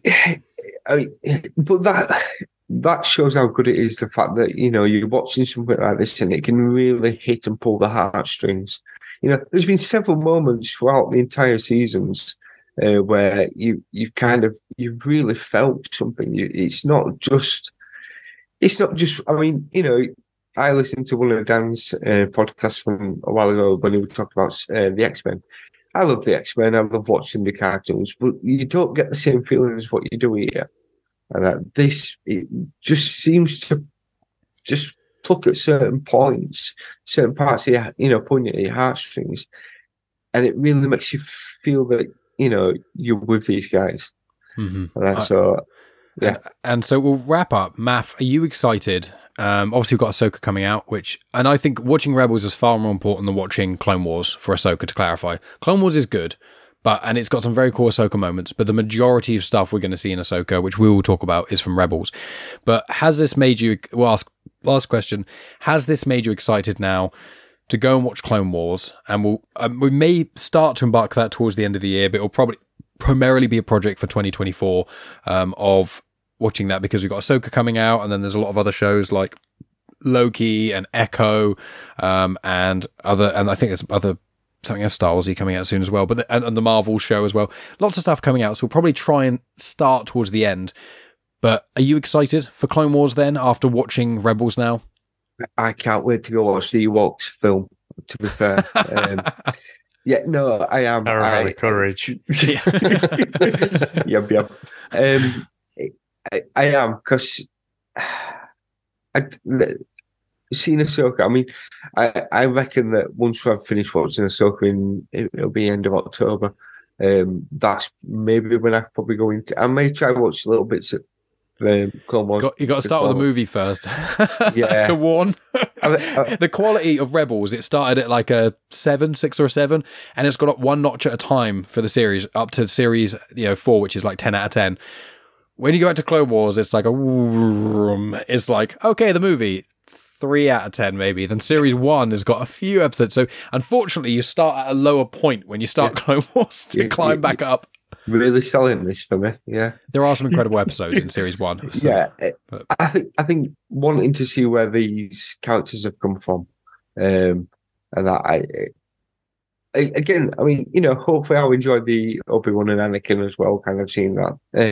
Because I will say, Clone Wars is amazing, to clarify, even though I'm jokingly, crapping on it a bit. It is genuinely amazing. There's just a lot. Yeah. I think that's the thing that's a bit worrying, is the fact that there's 7 seasons and they're all about 22 episodes long. Series 2, 3, 4, 5 are all 24 episodes, and the other ones are between 12 and 16. So. Right. So it's a bit of a slog, but the thing is, they're only about 25 minutes long each other. So no, exactly. So, there's a total of 133 episodes of Clone Wars. I reckon if we were to cover them, we might even want to think about splitting up a season into 2. 24 episodes, that's quite an undertaking, isn't it? So, but I think the movie warrants its own episode. That will be, maybe we do that before the end of the year. We'll try and get that. I'll try and force Megan to watch it so she can just slate it the whole time. Yeah. I mean, Pinky the Hut. I remember it. The issue is, if you're going to try and split up each season into like 2 episodes, is there a certain point where you can, this is where we need to cut off, Yeah. Clone Wars is structured in a very different way. Right. It's not even all in chronological order. There's some episodes in series which are before the whole series. There's lots of jumping around, and most of it is in arcs. So it's like most of the time you get a one-off episode here and there, but generally it's 3 or 4 episodes make up one battle on one planet. It's literally Clone Wars. Most of it is battles. There's a few arcs, but generally it's like you could almost do an episode in every 4 episodes, in a sense. But last thing, Dave, anything to say about Clone Wars, and then plug away, good sir. No, you've got me thinking about Clone Wars. The more I think about it, we'll discuss this off air, but maybe it requires a bit of deeper thinking rather than just one season, one episode. Yeah, I just feel like some of the episodes in particular. So you and I have spoken a few times. You really like the last 3 seasons, but for me, in season 4, there are some really deep thinking episodes in there. I agree. About like power structures and human behavior and all that kind of thing. So, I think it'd be great to go back and watch that and just chew the fat with you guys on it. But no, it's been great. Again, Rebels, it's an easier sell, isn't it? It's 4 seasons. Despite there's quite a lot of episodes in a season. Obviously, this last one, we've just got the 15. But, when I was going through it, I'm like, Christ, there's so much that happens. Yeah. And honestly, in the last season, Matt, you posted in our group and you were like, in season 3, this was, and you're like, oh no, I've just seen something really bad. And in my head, I'm like, oh, he's just seen Kanan Jarrus die. But obviously it wasn't that, and so I kept my mouth shut, and I'm glad I did. But just in my memory, it all kind of blended into this one thing, and so it's been interesting to go back and do it season by season rather than just binge whenever you get a chance. And I will just say, so the previous couple of seasons, I have been disorganized and just had to binge them, whereas this season I binged them because I just couldn't fucking stop watching them. I watched it in 2 sittings, and I was just like, I just can't stop watching this. Just so good. And so, yeah, probably, I would say, what I want to say is I'll watch them again before long, but so much damn content, isn't there? There's so much new stuff. Mm-hmm. But yeah, lots of reality show for you to watch as well. Oh God, tell me about it. But I'll probably cherry pick a little bit, like you've said, Mike, with the end of season 2, and like just to punish myself, watch Jedi Knight again, and it is so good. If you've got this far and you haven't watched Rebels, what are you doing with your life? Go and watch it. 100%. So, Dave, what have you got going on? I'll put the usual stuff in the description, but tell people where they can find you. Well, the most regular place, well, apart from Chris and Dave's reality TV cast, so tonight is actually the final of Love Island, which I am missing to record here, so that is not any great shakes. I'll watch it tomorrow. But yeah, so we're going to finish, and then I don't know what we're doing after that, but I'm just looking forward to some time off from that one. VHS Strikes Back, so our weekly podcast, and we'll cover all things from the video era, so kind of mostly 80s and 90s, but we'll stretch a bit to the 70s and a little bit to the early 2000s as well. So when does this episode come out? It will be it's not going to be this weekend, it'll be the next one. So it'll be early August-ish, second week in August, I think. Then in that case, I'm sure we'll have something great coming out. Sorry about that. But the calendar doesn't quite stretch to that moment. But if you go to the back catalogue and you were listening to this moment, then we're about to release Species from 1996 with Natasha Henstridge, which is very good. And there are a couple of things that spring to mind there. And then next week we've got Office Space by the legendary Mike Judge. Very, very excited by all that. Math, where can people find you? I'm on Twitter. It's MathUK78. I created a Threads, but I just didn't really get it, so I've not really gone back to that. And then I am actually popping up on a couple of things. I'm going to be on with Jax on the Back to the Filmography, doing a film called one 13. of my favourite podcasts. I love it. When we're talking, I'm down to do Hummingbird or Redemption, depends which you want to call it. But there was one of the films that hadn't been picked called 13. And he told me, he says it's probably one of the worst reviews of what Jason Statham's done. Wow. So I've watched that. So glutton for punishment. Now I dispute that because I'm pretty sure I saw one of the worst he's ever done. Did you do? What was it? Set it off or something, or turn it up? I can't remember. Oh, the dance one. Yeah. No, it wasn't. It wasn't a dance one. It was a weird kind of. He was a gangster. No, the gangster ones, yeah. But there's the. Who did the Return of the King? In the Name of the King was King. Spider Dan and Angry Andy, and I'd watched half of that because I'd been eyeing it up to make Chris watch it because Burt Reynolds is in it. Well, Chris and was I going got to do halfway through it and I couldn't fucking finish it, and I hardly ever. Never finish a movie. I'm like, I've started it, so I'll finish, and it was fucking horrendous. Well, you should go watch 13. Right. But I could be playing on that. It could have turned out to be a really good film. You just have to wait and see. I'm going to be on with Spider Dan in. I think it's probably going to be September. We're doing we're picking the worst 5 medical professions. Nice. So, I haven't picked him. Hopefully, Dan hasn't picked him. I don't think he has, but like Hannibal Lecter kind of things. So I've got a few from a few different other medias. I've tried to go a bit obscure as well because I know Dan will. And that, so He definitely will. Yeah. And that, I mean, he'll come out with something like, Nurse Pepper Potts or something like that, from a certain, Marvel comic that no one ever knew of. I don't know, but Pam Grier character from the 70s exploitation.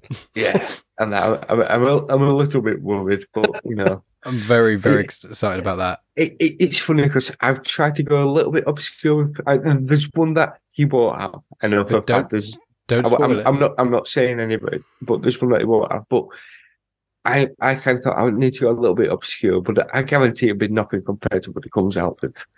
I'm very excited about that. I'll put details in the description, and I'll say, Dave, your episode was on Turn It Up, and it was the 3rd episode of Back to the Filmography. That was it. Turn it up. Turn it up, set it off, step it up. It was something like that I could remember, but it was a highly unmemorable movie. So much so you couldn't even remember the title of it. But friends, you can find me at Genuine Chit Chat on Instagram, Twitter, Facebook, and on TikTok now as well. And you can watch. You can be on my YouTube channel and you can see all my episodes of Genuine Chit Chat. Star Wars authors I've interviewed on there and are currently talking to another one. So keep your eyes out for that. Got some really cool episodes coming up, some Star Wars related, some not. Just subscribe to the YouTube channel if you can. Trying to push my subscribers up again. I'm one of the very few channels where most channels, you see their subscribers and most of their videos get less than that. But most of my videos are getting more views than my subscribers. And I'm like, come on guys, come subscribe. Join me for the Star Wars and the non-Star Wars content. You know what you need to do? You need to do the bro thing. So I'm going to talk to you about this, but before you do that, smash that subscribe button, hit us a like, and maybe there's a bit of promotion stuff going on there. I do need to get on liminal messages. It's either that or you need to wear something very low cut and get in a paddling pool or something like that. So I think people pay me not to do that, let alone trying to get them to subscribe to see that kind of thing. There's a whole Patreon tier for that. Yeah, Genuine Chit Chat After Dark. But yeah, you can subscribe to my Patreon as well. You can donate to my coffee, and either of those things will get you some bonus content, including some Star Wars Legends book reviews, my Thrawn book reviews that link into Ahsoka. Lots of great content out there. And also, if anyone wants to review Comics in Motion or Genuine Chit Chat on any of the podcast apps, even if you just rate it on Spotify, send us a screenshot of it and I'll send you a free episode of Afterthoughts of your choice. If you're listening to this, it'll probably be a Star Wars one if you fancy it, so you can do that as well. But we'll be back to talk about Rebels as a whole. We're aiming to take some listener questions, depending on how many listeners give us some. But please send it into social media. You can either contact myself on social media, or you can contact at Comics in Motion P, or you can comment on this YouTube video if you're watching there, and then we'll include it in the next conversation, and we'll talk about Rebels, how it links in with Ahsoka, and I'll give you a little bit more information on some of the Ahsoka content, including like the novel and some other stuff, without being spoilery, but just if anyone wants to try and catch some last minute content. But that episode is probably going to be recorded and released like very soon before Ahsoka, and then we'll be doing the weekly discussion shows. Wherever you're listening to this or watching this, it's going to be on that feed. You're going to be able to hear. I'm going to have Math on and Dave on at least once, and a wide variety of other guests. I've got a few people already lined up to talk about the Ahsoka series, also known as Rebels Series 5. But thank you, Dave, for helping me convince Math to watch all of Rebels in our Andor discussion.